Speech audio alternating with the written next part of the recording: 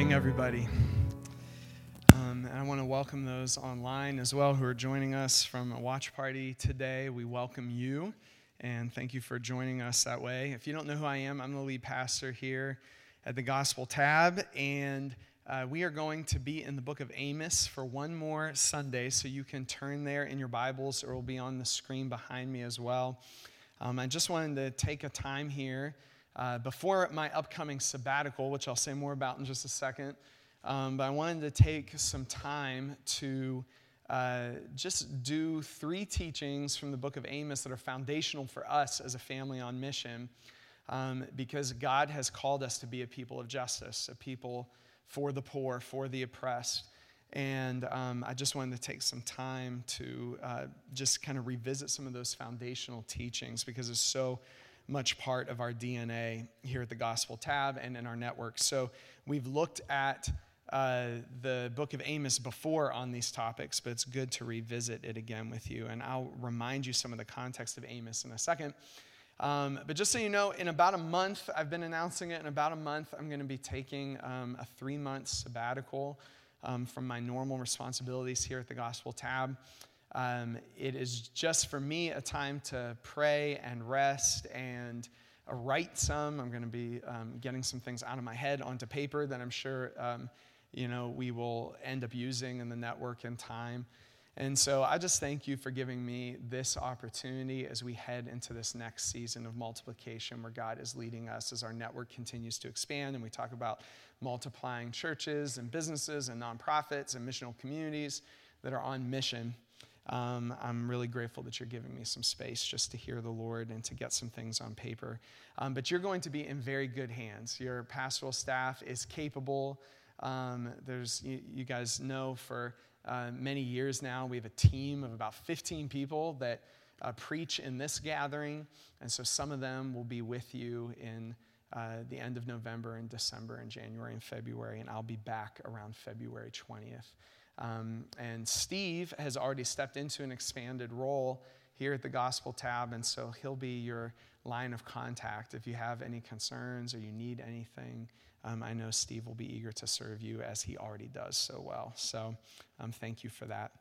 All right, so the book of Amos, just a little bit of a reminder about the last 2 weeks. I think these sermons have been uploaded and they're present on social media as well, but just a little bit of context. I've been saying for the last couple of weeks that the kingdom of Israel, the northern kingdom, remember God's people have been through a civil war by this point, and so they've split into a northern kingdom and a southern kingdom. This is hundreds of years before Jesus has been born. And the northern kingdom is called Israel, the southern kingdom, Judah. And I said there were these giant social forces at work that really weren't the result of just one person's choices. These social forces were really the result of a multitude of choices made by a bunch of different people with outcomes that they didn't even necessarily choose, but it ended up in a place that was far from God's heart in the nation. It's very clear in the Old Testament law that God's society, the nation that he established, was to be a place that protected the vulnerable, the oppressed, the poor. It was to be a place that welcomed the immigrant. And God's people in the northern and southern kingdoms, but Amos is prophesying to the northern kingdom, have lost this part of God's heart. The nation is sick. This isn't just an individual sin. This is a national sin, and Amos is prophesying to the people at this point. Some of the social forces at work are colonization. King Jeroboam II, who is now king of the northern kingdom, has been a successful king, a popular king, and he has expanded the territory of the northern kingdom at a rate that has never been seen before, and so new lands have been added into the kingdom, but this has been distributed to a small elite class of people. The king and his nobles essentially have received this land. This has resulted in the specialization of the economy. So Israel, up until this point, had been a nation of small family farms. You would grow enough for your family and to take to market, but that was pretty much it. But now there's these huge farms that are producing specific crops, specific products, and the small family farms can't compete against that kind of large farm system. And so this is resulting in urbanization. People are losing their land because they're having to borrow from the nobility to pay their bills. and they're defaulting on their loans and being kicked off of their land. And so for the first time, Israel has a whole class of people who do not own their own land, and it's a growing class, and they live in the cities. Many of them can't find work even there, and so they're ending up in servitude, eventually in slavery. And I said over the last couple weeks, all of this is being done legally. It's unlikely that laws are even being broken. This is happening through the courts. People aren't paying their debts, and this is the consequence. But the prophets are called to speak to this and to say, no, you've missed the heart of the law, which is to protect the vulnerable in society. And if the outcome isn't that, then something is wrong in the society, and it calls for repentance. Something needs to be fixed. Something is being missed by God's people. And we pointed out last week that the first chapter of Amos is really this long list of war crimes that's been committed by the surrounding nations, some of them pagans, some of them cousins of Israel, some of them blood relatives. But it's these terrible, vicious war crimes. And you just see God's abiding concern for human life, not only the lives of his people, Israel and Judah, but even the lives of the pagans who surround Israel. God's just concerned for these people who are just eating each other alive as empires go after other empires. But then God speaks to his people not about war crimes. His charge against Israel isn't war crimes in Amos chapter 2. It's economic injustice. And he speaks to his people as if this is a life issue too. That the degradation of the poor in their society is not honoring the image of God in people. And so he speaks to this as well. So we're going to pick up by reading the end of the passage that we have the last 2 weeks, God's charge against Israel, Amos 2, verse 6, and it will be on the screen. Let's just remind ourselves how God opens up his argument, his charge against the northern kingdom of Israel. This is what the Lord says, "For 3 sins of Israel, even for 4, I will not relent. They sell the innocent for silver, and the needy for a pair of sandals." We said this references that it has become easy, even for a pair of sandals, for people to lose their land, end up into servitude. This does not value the lives of vulnerable people in the way that God would want. Verse 7, "They trample on the heads of the poor as on the dust of the ground, and deny justice to the oppressed." Here the prophet is speaking to something of the hearts of his people, that the most vulnerable in their society are trampled on. This was not God's plan. This is not what God himself would have wanted. "Father and son use the same girl and so profane my holy name." Here, this is a verse about the sexual exploitation of female slaves in households. And so it's the linking of sexual exploitation to economic injustice, something that still happens to this day as a way to subjugate people. And then verse 8, "They lie down beside every altar on garments taken in pledge. In the house of their God, they drink wine taken as fines." In other words, this is resulting in pleasure for people who are benefiting from this system, finer wine. Meanwhile, people are losing their garments. They don't have enough to wear. And so this is the charge of the prophet. Now, I just want to say at this point, you should know that from the Old Testament and in some places in the New Testament, that God is not opposed to the creation of wealth. He's not opposed to people making money. And there's plenty of verses to show that. What he is utterly opposed to is making money at the expense of other people. And maybe more particularly to the book of Amos, making money at the expense of people, even when the person doing it didn't make a conscious choice to do that. They're just participating in the unjust system that they're a part of and not thinking about how it's affecting people. According to Scripture, that is still sin. I think that's shocking to a lot of Christians because we have a very impoverished theology of sin. I think we have bad definitions for sin. Maybe one of the more commonly used one is that sin is like breaking a rule or doing something wrong. Sin does involve breaking God's law. It does involve making a choice to do something wrong. But Scripture doesn't talk about our sin just like it's rules that have been broken. If that's all sin was, we could be moralized out of our sin. We could just be taught, to do the right thing, and we would somehow find a way of escape. Scripture talks about sin like it is a power that enslaves us, entangles us. And so we don't need just taught out of our sin. We need saved out of our sin, right? We need someone who has more power than that sin and that death, than all of these things that have entangled us. And part of what has entangled us is not just our individual choices, but the society in which we live and the way that sin works in that society, whether I made a conscious choice for it or not. I am part of this power that is enslaving me and the people around me. Who can save us? This is what leads us to the need for a Savior, right? To the person of Jesus. So all of this is good to talk about justice. We're deeply committed to this. In our network, the Gospel Tab, we are a justice people. We love to amplify the voices of the oppressed.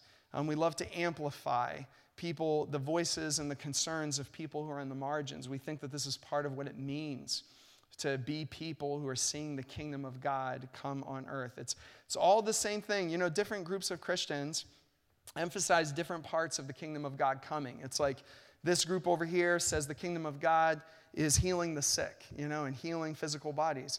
Well, we believe that here at the Gospel Tab. When the kingdom of God comes to physical bodies, we see healing, right? Some people talk about the kingdom of God like it's just the proclamation of the word, like it's just evangelism and people responding in repentance and coming to salvation, being baptized in water. Well, we definitely believe that at the Gospel Tab. That's part of what it means for the kingdom to come, for people to respond personally in repentance and to be baptized in water at the proclamation of the gospel. You know, and then there's groups who talk about the kingdom of God only in terms of justice, you know, like it's just lifting up the poor, like it's just caring for the oppressed, caring for the needy in our communities. Well, we believe that too. What we want when we're praying, Lord, your kingdom come, your will be done on earth as is in heaven, we're asking Jesus to do all of these things and more, right? To show up in the fullness of his kingdom and to establish his kingdom in all of these ways. I find in many churches and many movements of people, there's kind of narrow definitions of what it means for the kingdom of God to show up. We want to say, look, if it's the kingdom, I want it, right? If it's God, I want it, right? If God is healing physical bodies, I want to be part of that. If he's casting out demons, I want to be part of that. If he is causing people to respond to the message of the gospel and be baptized in water, I want to be part of that. If he's lifting up the poor and the oppressed and he's calling us to be advocates for their cause, I want to be part of that. I want to be part of it all. Don't you? You know, just to be part of everything, you know, that God is doing. But that's not really what I'm preaching about today. What I really want to get to is verse 9. Because I think as we talk about justice, we miss something if we don't talk about what grace has to do with justice.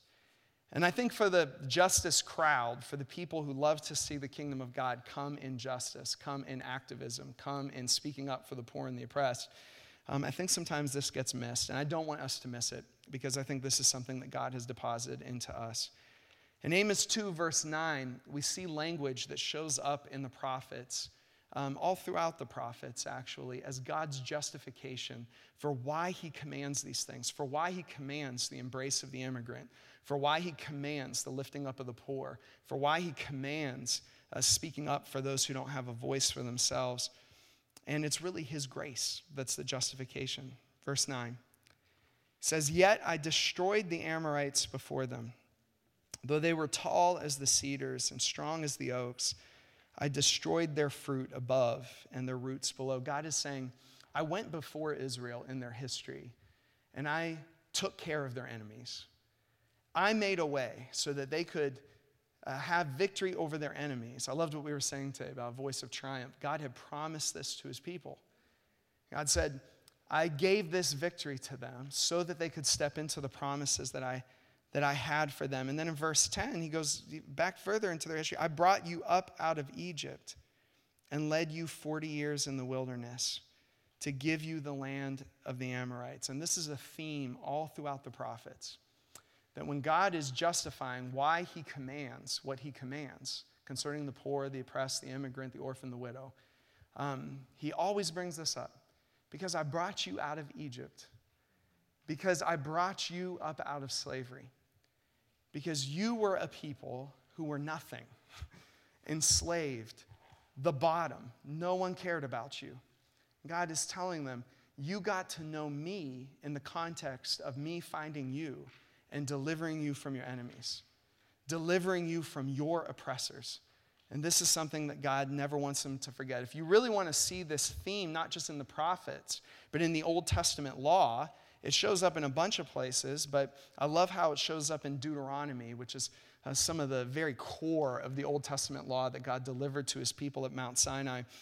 I just want you to see a few passages here. First of all, Deuteronomy 6:10 through 12.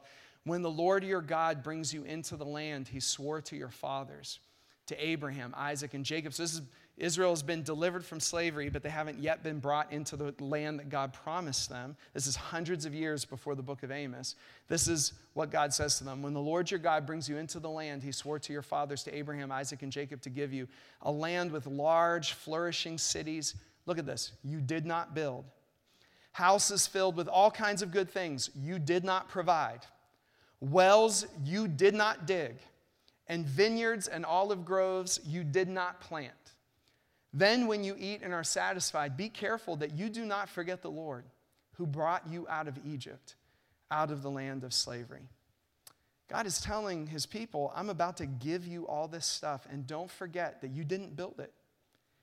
You didn't dig it. You didn't make it. All of it, from beginning to end, was grace. And this is very pertinent to how we view issues of justice, because we are much less likely to share with people in need when we really think that we built it and we did it and you know what I mean? God is telling his people, you didn't. Even if you think you did, you didn't. It was grace. It was grace that led you. It was grace that sustained you. He's telling his people, you'd still be a slave in Egypt if it wasn't for my grace. You may have built that house, but remember, you still would be a slave if it wasn't for me. Sure, you may have dug something, but you wouldn't have had the freedom to dig it if it hadn't been for me. It was God's grace that came before all of this. And he wants his people to remember, and us to remember, that maybe one of the most dangerous things we can do as the people of God is to forget his grace and to think that the evidence of his grace is the evidence of the working of our own hands instead of the gifts that he's given to us. So he wants them to remember everything that you have has been given. It's true for us because, of course, these themes in the Old Testament ultimately find their fulfillment in Jesus. Sure, we may have built things, we may have started things, we may have stewarded things, but we wouldn't have had anything if Jesus hadn't found us, right? If we hadn't been liberated from slavery, if Jesus hadn't fought against our enemies, none of that would have mattered. Let's look further in Deuteronomy. Deuteronomy 7, verse 7. Look at this. I love this. The Lord did not set his affection on you and choose you because you were more numerous than other peoples. For you were the fewest of all peoples. But it was because the Lord loved you and kept the oath he swore to your ancestors, that he brought you out with a mighty hand and redeemed you from the land of slavery. Remember, Amos is prophesying hundreds of years after this verse in Deuteronomy at a time when the nation is feeling powerful and a time when they feel like God is on their side. Jeroboam II has been powerful in battle. The economy is booming. Sacrifices are being offered. But they had been told before in the book of Deuteronomy, God did not pick you because you were something special.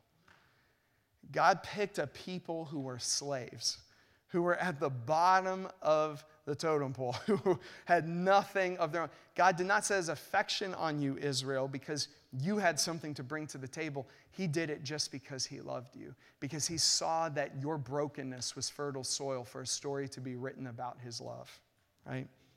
So he wants them to remember that. Let's look further. Deuteronomy 15:15. This is actually a section of the law where God is commanding the periodic releasing of slaves, an act of grace that was supposed to be part of Israel's practice, to release servants, to release slaves. God built in these demonstrative pictures of grace in the society that he had built. And he had told them, you need to release the slaves in these ways. And this is the justification that he gives for why he's commanding this. Remember that you were slaves in Egypt, and the Lord your God redeemed you.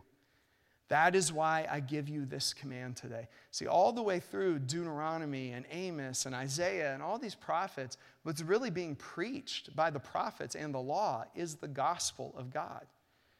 God is saying, I command these things regarding the vulnerable and the weak in society because I gave my grace to you. I brought you up out of Egypt. As a matter of fact, this is the only way to truly understand the commands of God in the Old and New Testament. Listen, the law is a real thing. There are rules in Scripture, right and wrong, and they do not change over time. The law is the law. It's the law. And God has given the law, and we ought to teach the law and know the law and read it in our Bibles. But the Bible is very clear about the law, that the law does not save, right?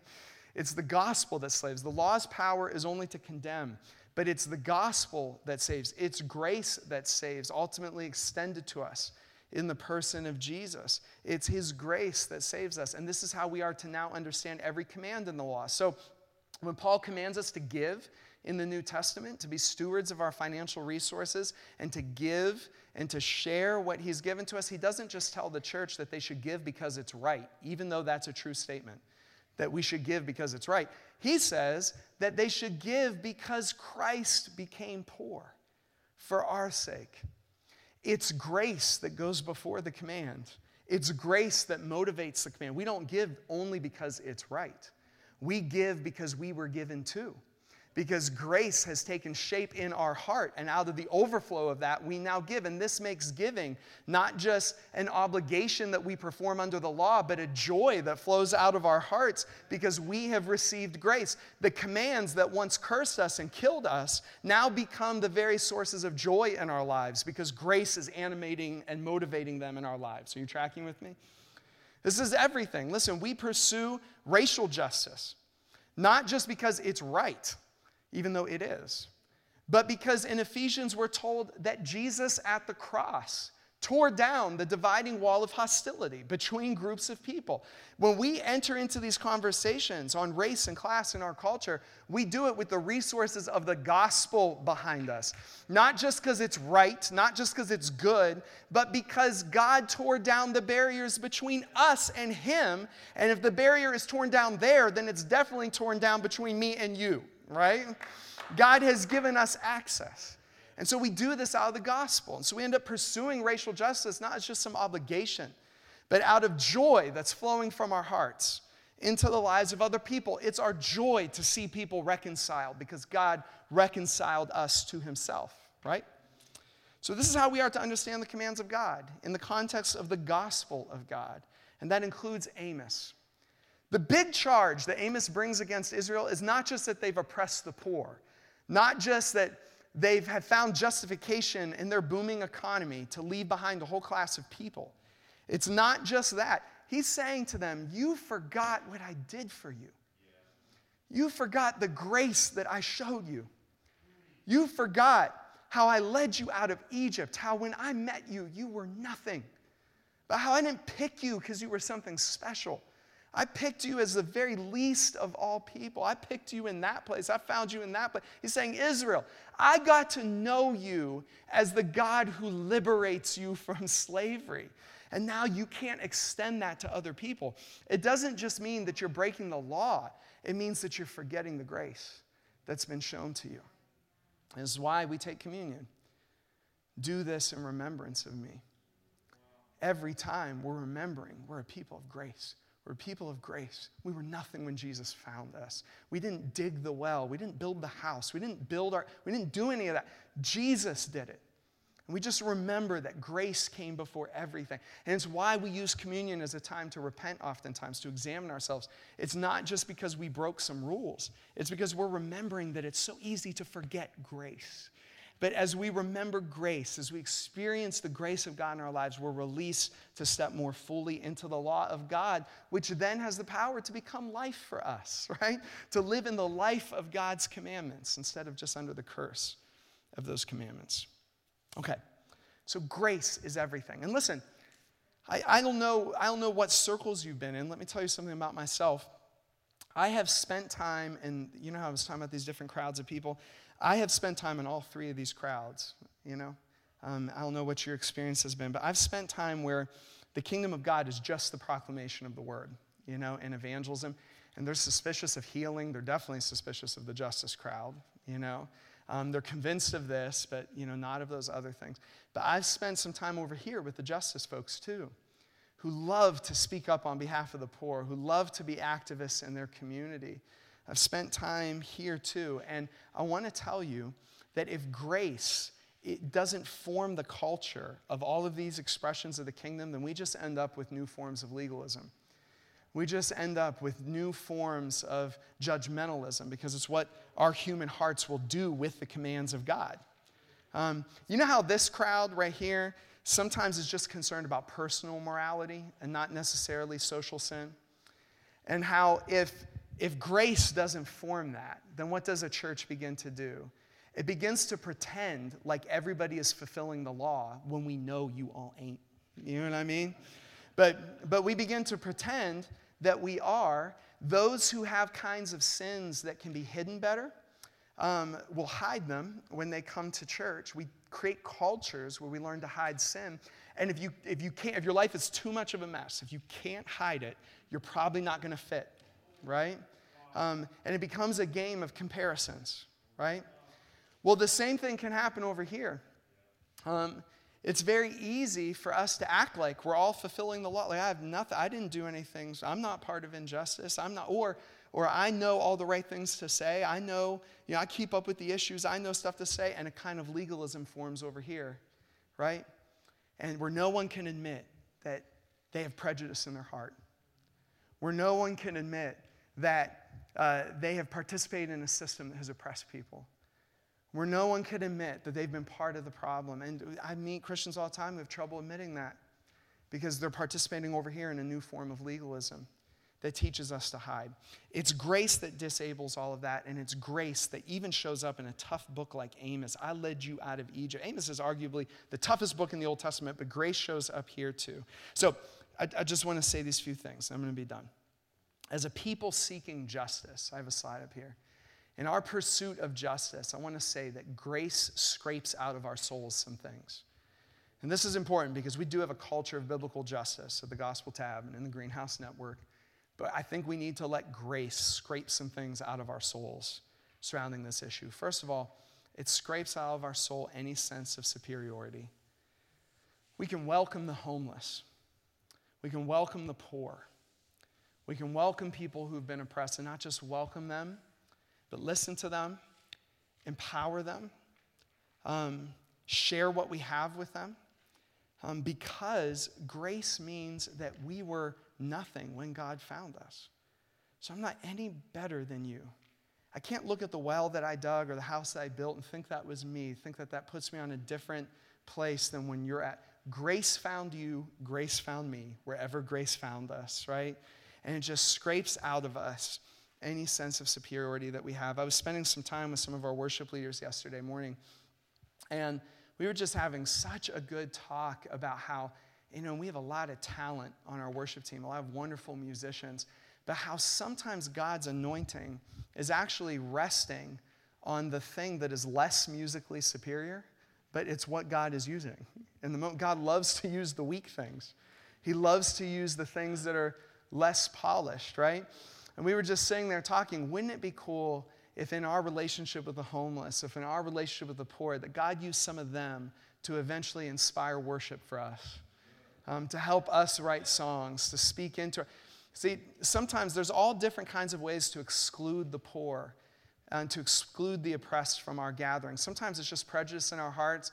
I do run into churches that it's like God does something miraculous outside their control, and all of a sudden poor people are streaming into their church, and the church sees it more as an annoyance than they do, than their ability to see like Jesus' heart in this, So, and it's just because of prejudice that's in their heart, a sense of superiority. But sometimes it's not even that like noticeable. Sometimes it's just that we only honor and put in center stage the polished people, the put together people, the people who are skilled.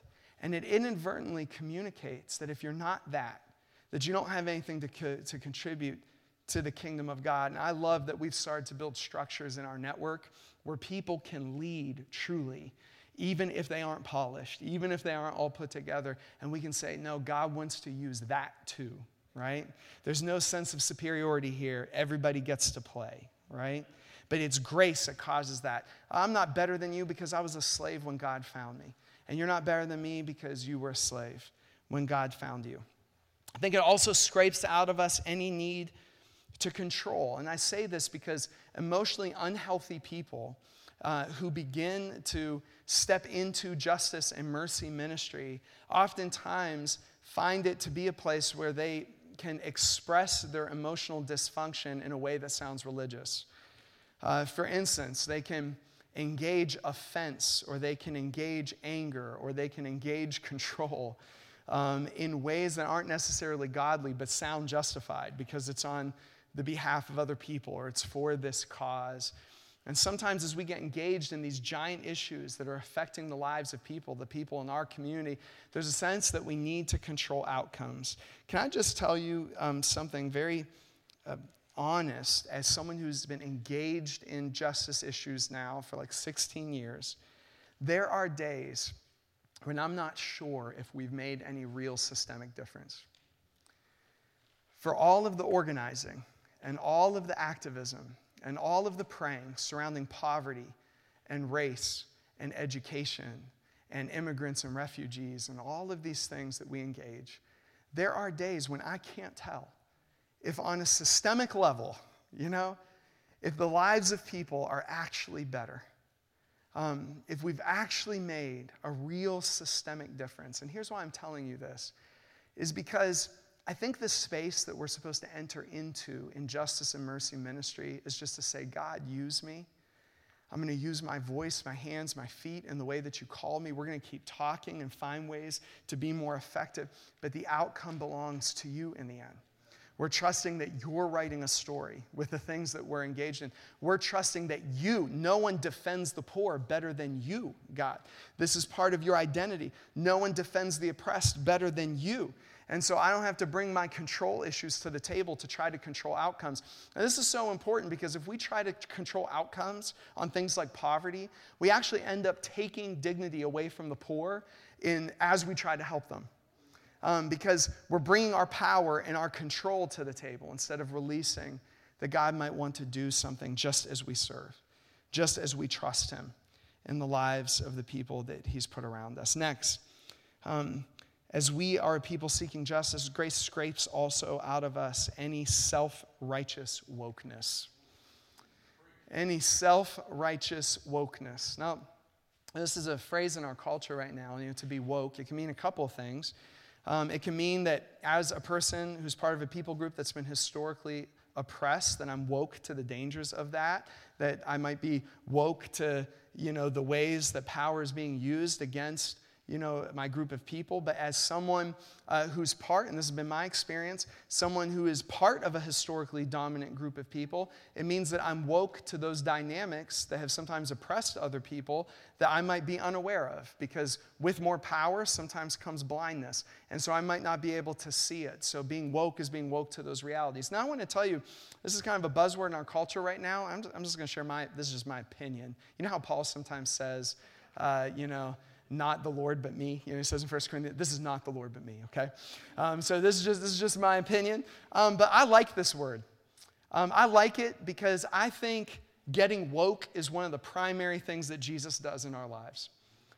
Wake up, O sleeper, rise from the dead, and Christ will shine on you. And waking up means waking up not only to his grace and mercy and love, but also waking up to the reality of sin and all of its manifestations. So God wakes us up to all these things, and we see things that we couldn't see before. So I like it. I like the word. I use it. You don't have to. Not the Lord, but me. So you don't have to use it. I like it. But I would also say this. The human heart is so deceptive that we have a way of even using that waking up on any issue to feel superior to other people. For instance, I'm part of, what I represent has typically had, historically dominance and has had power in our nation's history. And so, there was a time when I was less aware of these issues. I just couldn't see it. Now I see more of it. There are times when my heart wants to use that reality to think that I'm better than other people who can't see it.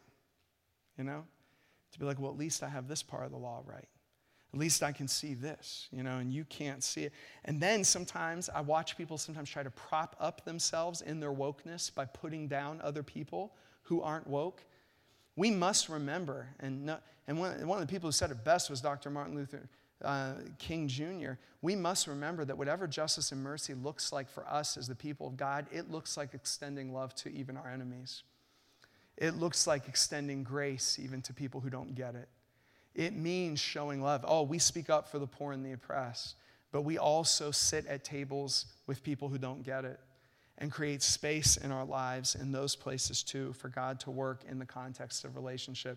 And I think we have to do that because if we don't, this other kind of legalism forms. One time I read an article written by, I may have shared this before, I can't remember, but it was written by someone who was raised in an evangelical Christian context. And by their account, it was very strict, lots of rules on personal morality, which you could and could not do, surrounding media and sex and friends and all these things, lots of rules.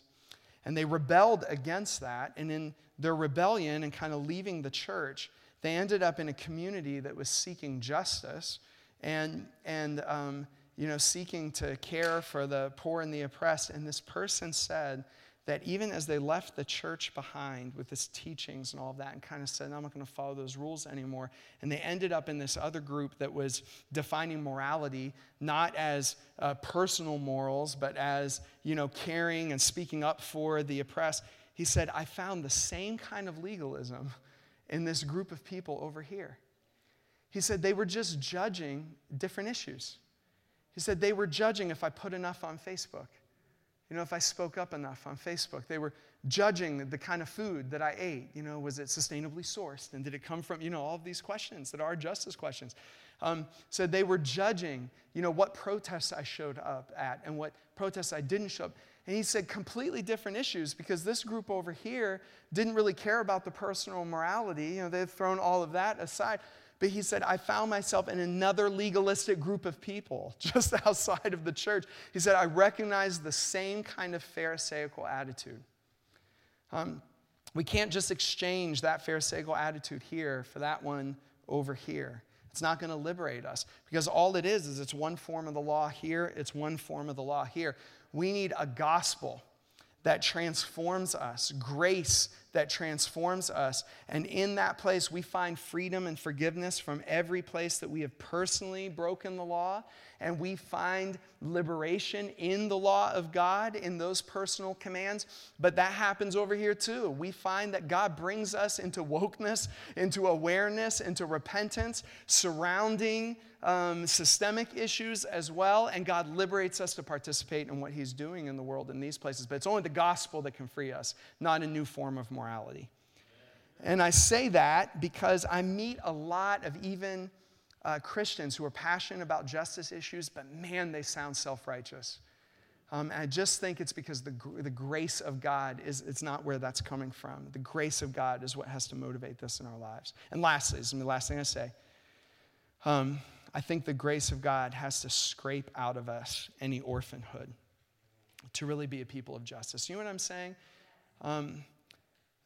We tend to think like we're orphans, like there's limited resources and we have to have our share of the pie and we have to fight for this and compete for it. And the love of God just freely given to us, God gives to each of us heaven. God gives to each of us Himself.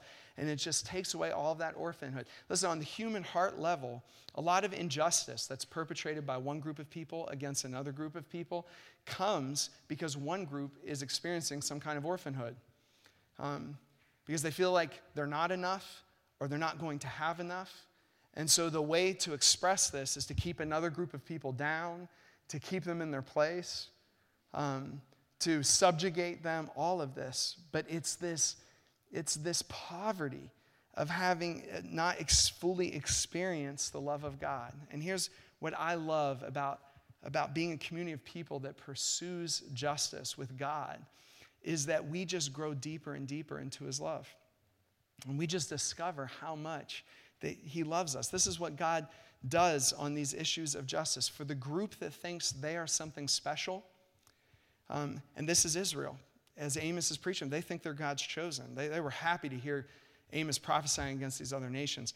For the group that consciously or subconsciously thinks that there's something special, that there's something exceptional, that there's something better than, grace lowers that, right? Grace says to a group of people like that, no, you were just slaves in Egypt when I found you. That's all you were. You didn't dig your own wells. You didn't build your own houses. Grace lowers that group of people so that they can receive the love of God, so that their experience of God's favor is not tied to the things that they think they earned from God. They actually come into a deeper understanding of God's love for them because they realize that God loved them while they were still slaves. But then for the group that's oppressed, for the slaves in Egypt, God's love comes to that group and says, no, you are something special. You think you're nothing, but actually God is loving you. God is choosing you. God is coming to you with his grace. And this is how equity is created in the kingdom of God. God brings some of us down. He brings others of us up. But in that place, we experience his love and we experience relationship with each other. It's true for groups of people on justice issues, but it's also true for us as individuals. You know, if I think that I'm something special, I was thinking about this the other day. Have you ever met people who you compliment? Like, we have a dog now. We have a puppy at home. And sometimes, she just like rolls over on her back and you know what she wants. She just wants, your rubber belly, and then her leg starts, going. She just wants. Some people, it's like as soon as you compliment them, that's the position they take. You know what I mean? It's like, rub my belly, yes, more. And you could tell, like, it's never going to be enough, what you're saying to them. And it's because even though you might mean the compliment that you're giving, but it's because there's some kind of need in them to maintain this self-image as being something special or being something exceptional. When I meet people like that, I just want to say, God loved you when you were a slave, right? Like, he just loves you. And this is why that's good news, because it's actually much more freeing to be nothing special and just have God love you. That image of being special and being exceptional, you got to protect that. You have to keep finding compliments to convince yourself that's true. You have to keep working hard to get people to affirm you and to say things. It's very freeing to say, look, whether you notice me or not, God loved me when I was a slave in Egypt, right? So I don't have to look for all of that, affirmation. But on the other side, for those of you here today who feel like you're nothing, who wonder if your life counts, who wonder if God loves you, I'm here to tell you, God found Israel when they were slaves in Egypt. He loves you just in that place before you did anything for him. You realize, right, that God chose Israel before he even gave the law to them at Mount Sinai. It's not like he trumpeted the law from Mount Sinai and said, okay, the people who keep this, will be my people. He picked a people who didn't even know him, who had no power to really do anything for him, who didn't even know right from wrong, didn't even know the law. And he led them into the desert to show his love to them. He picked them. And so if you feel like you're nothing, I'm here to tell you that God loves you in that place. There isn't one of us whose lives don't significantly mean something to God, that aren't filled with significance from divine love. Because God reaches out to us in that place. And this is why in the same family on mission, seeking justice together, people who have oppressed and people who are oppressors can be in the same, people who have oppressed and people who have been oppressed can be in the same family, because grace brings us to this place. People who have more power and people who have less power can be part of the same family because grace leads us to the love of God. People who have hurt and people who have been hurt can be part of the same family because we get to the grace of God, the love of God, right? Grace is what leads us there. I'm telling you all of this because I want you to know, as much as justice sometimes feels to us like a thing of action, speaking up, serving, making sure people's stories are amplified, all of that, it really is a thing of the heart. And the only thing that's going to sustain us in the long run, right, especially in the face of wondering if we've made any difference at all, the only thing that's going to sustain us in the long run is encountering the love of God again and again and again. Jake, if you could come play, and Steve, you could wrap up. Thanks, Joel. Yeah, Joel's talking about receiving and giving the grace of Christ and the love of the Father. And so if you guys can just extend your hands as a posture of receiving. I want you to know this isn't just a benediction or in other words, a blessing I'm speaking at you. But there's spiritual significance to this every time we do this. It's an impartation of God's living word that transforms us. when we receive His Word. And so I just want to speak this over you. The grace of the Lord Jesus Christ, the love of the Father, and the fellowship of the Holy Spirit be with you in the name of Jesus. Out from within you will flow rivers of living water to do justice, to love mercy, and to walk humbly with our God. In the name of Jesus Christ.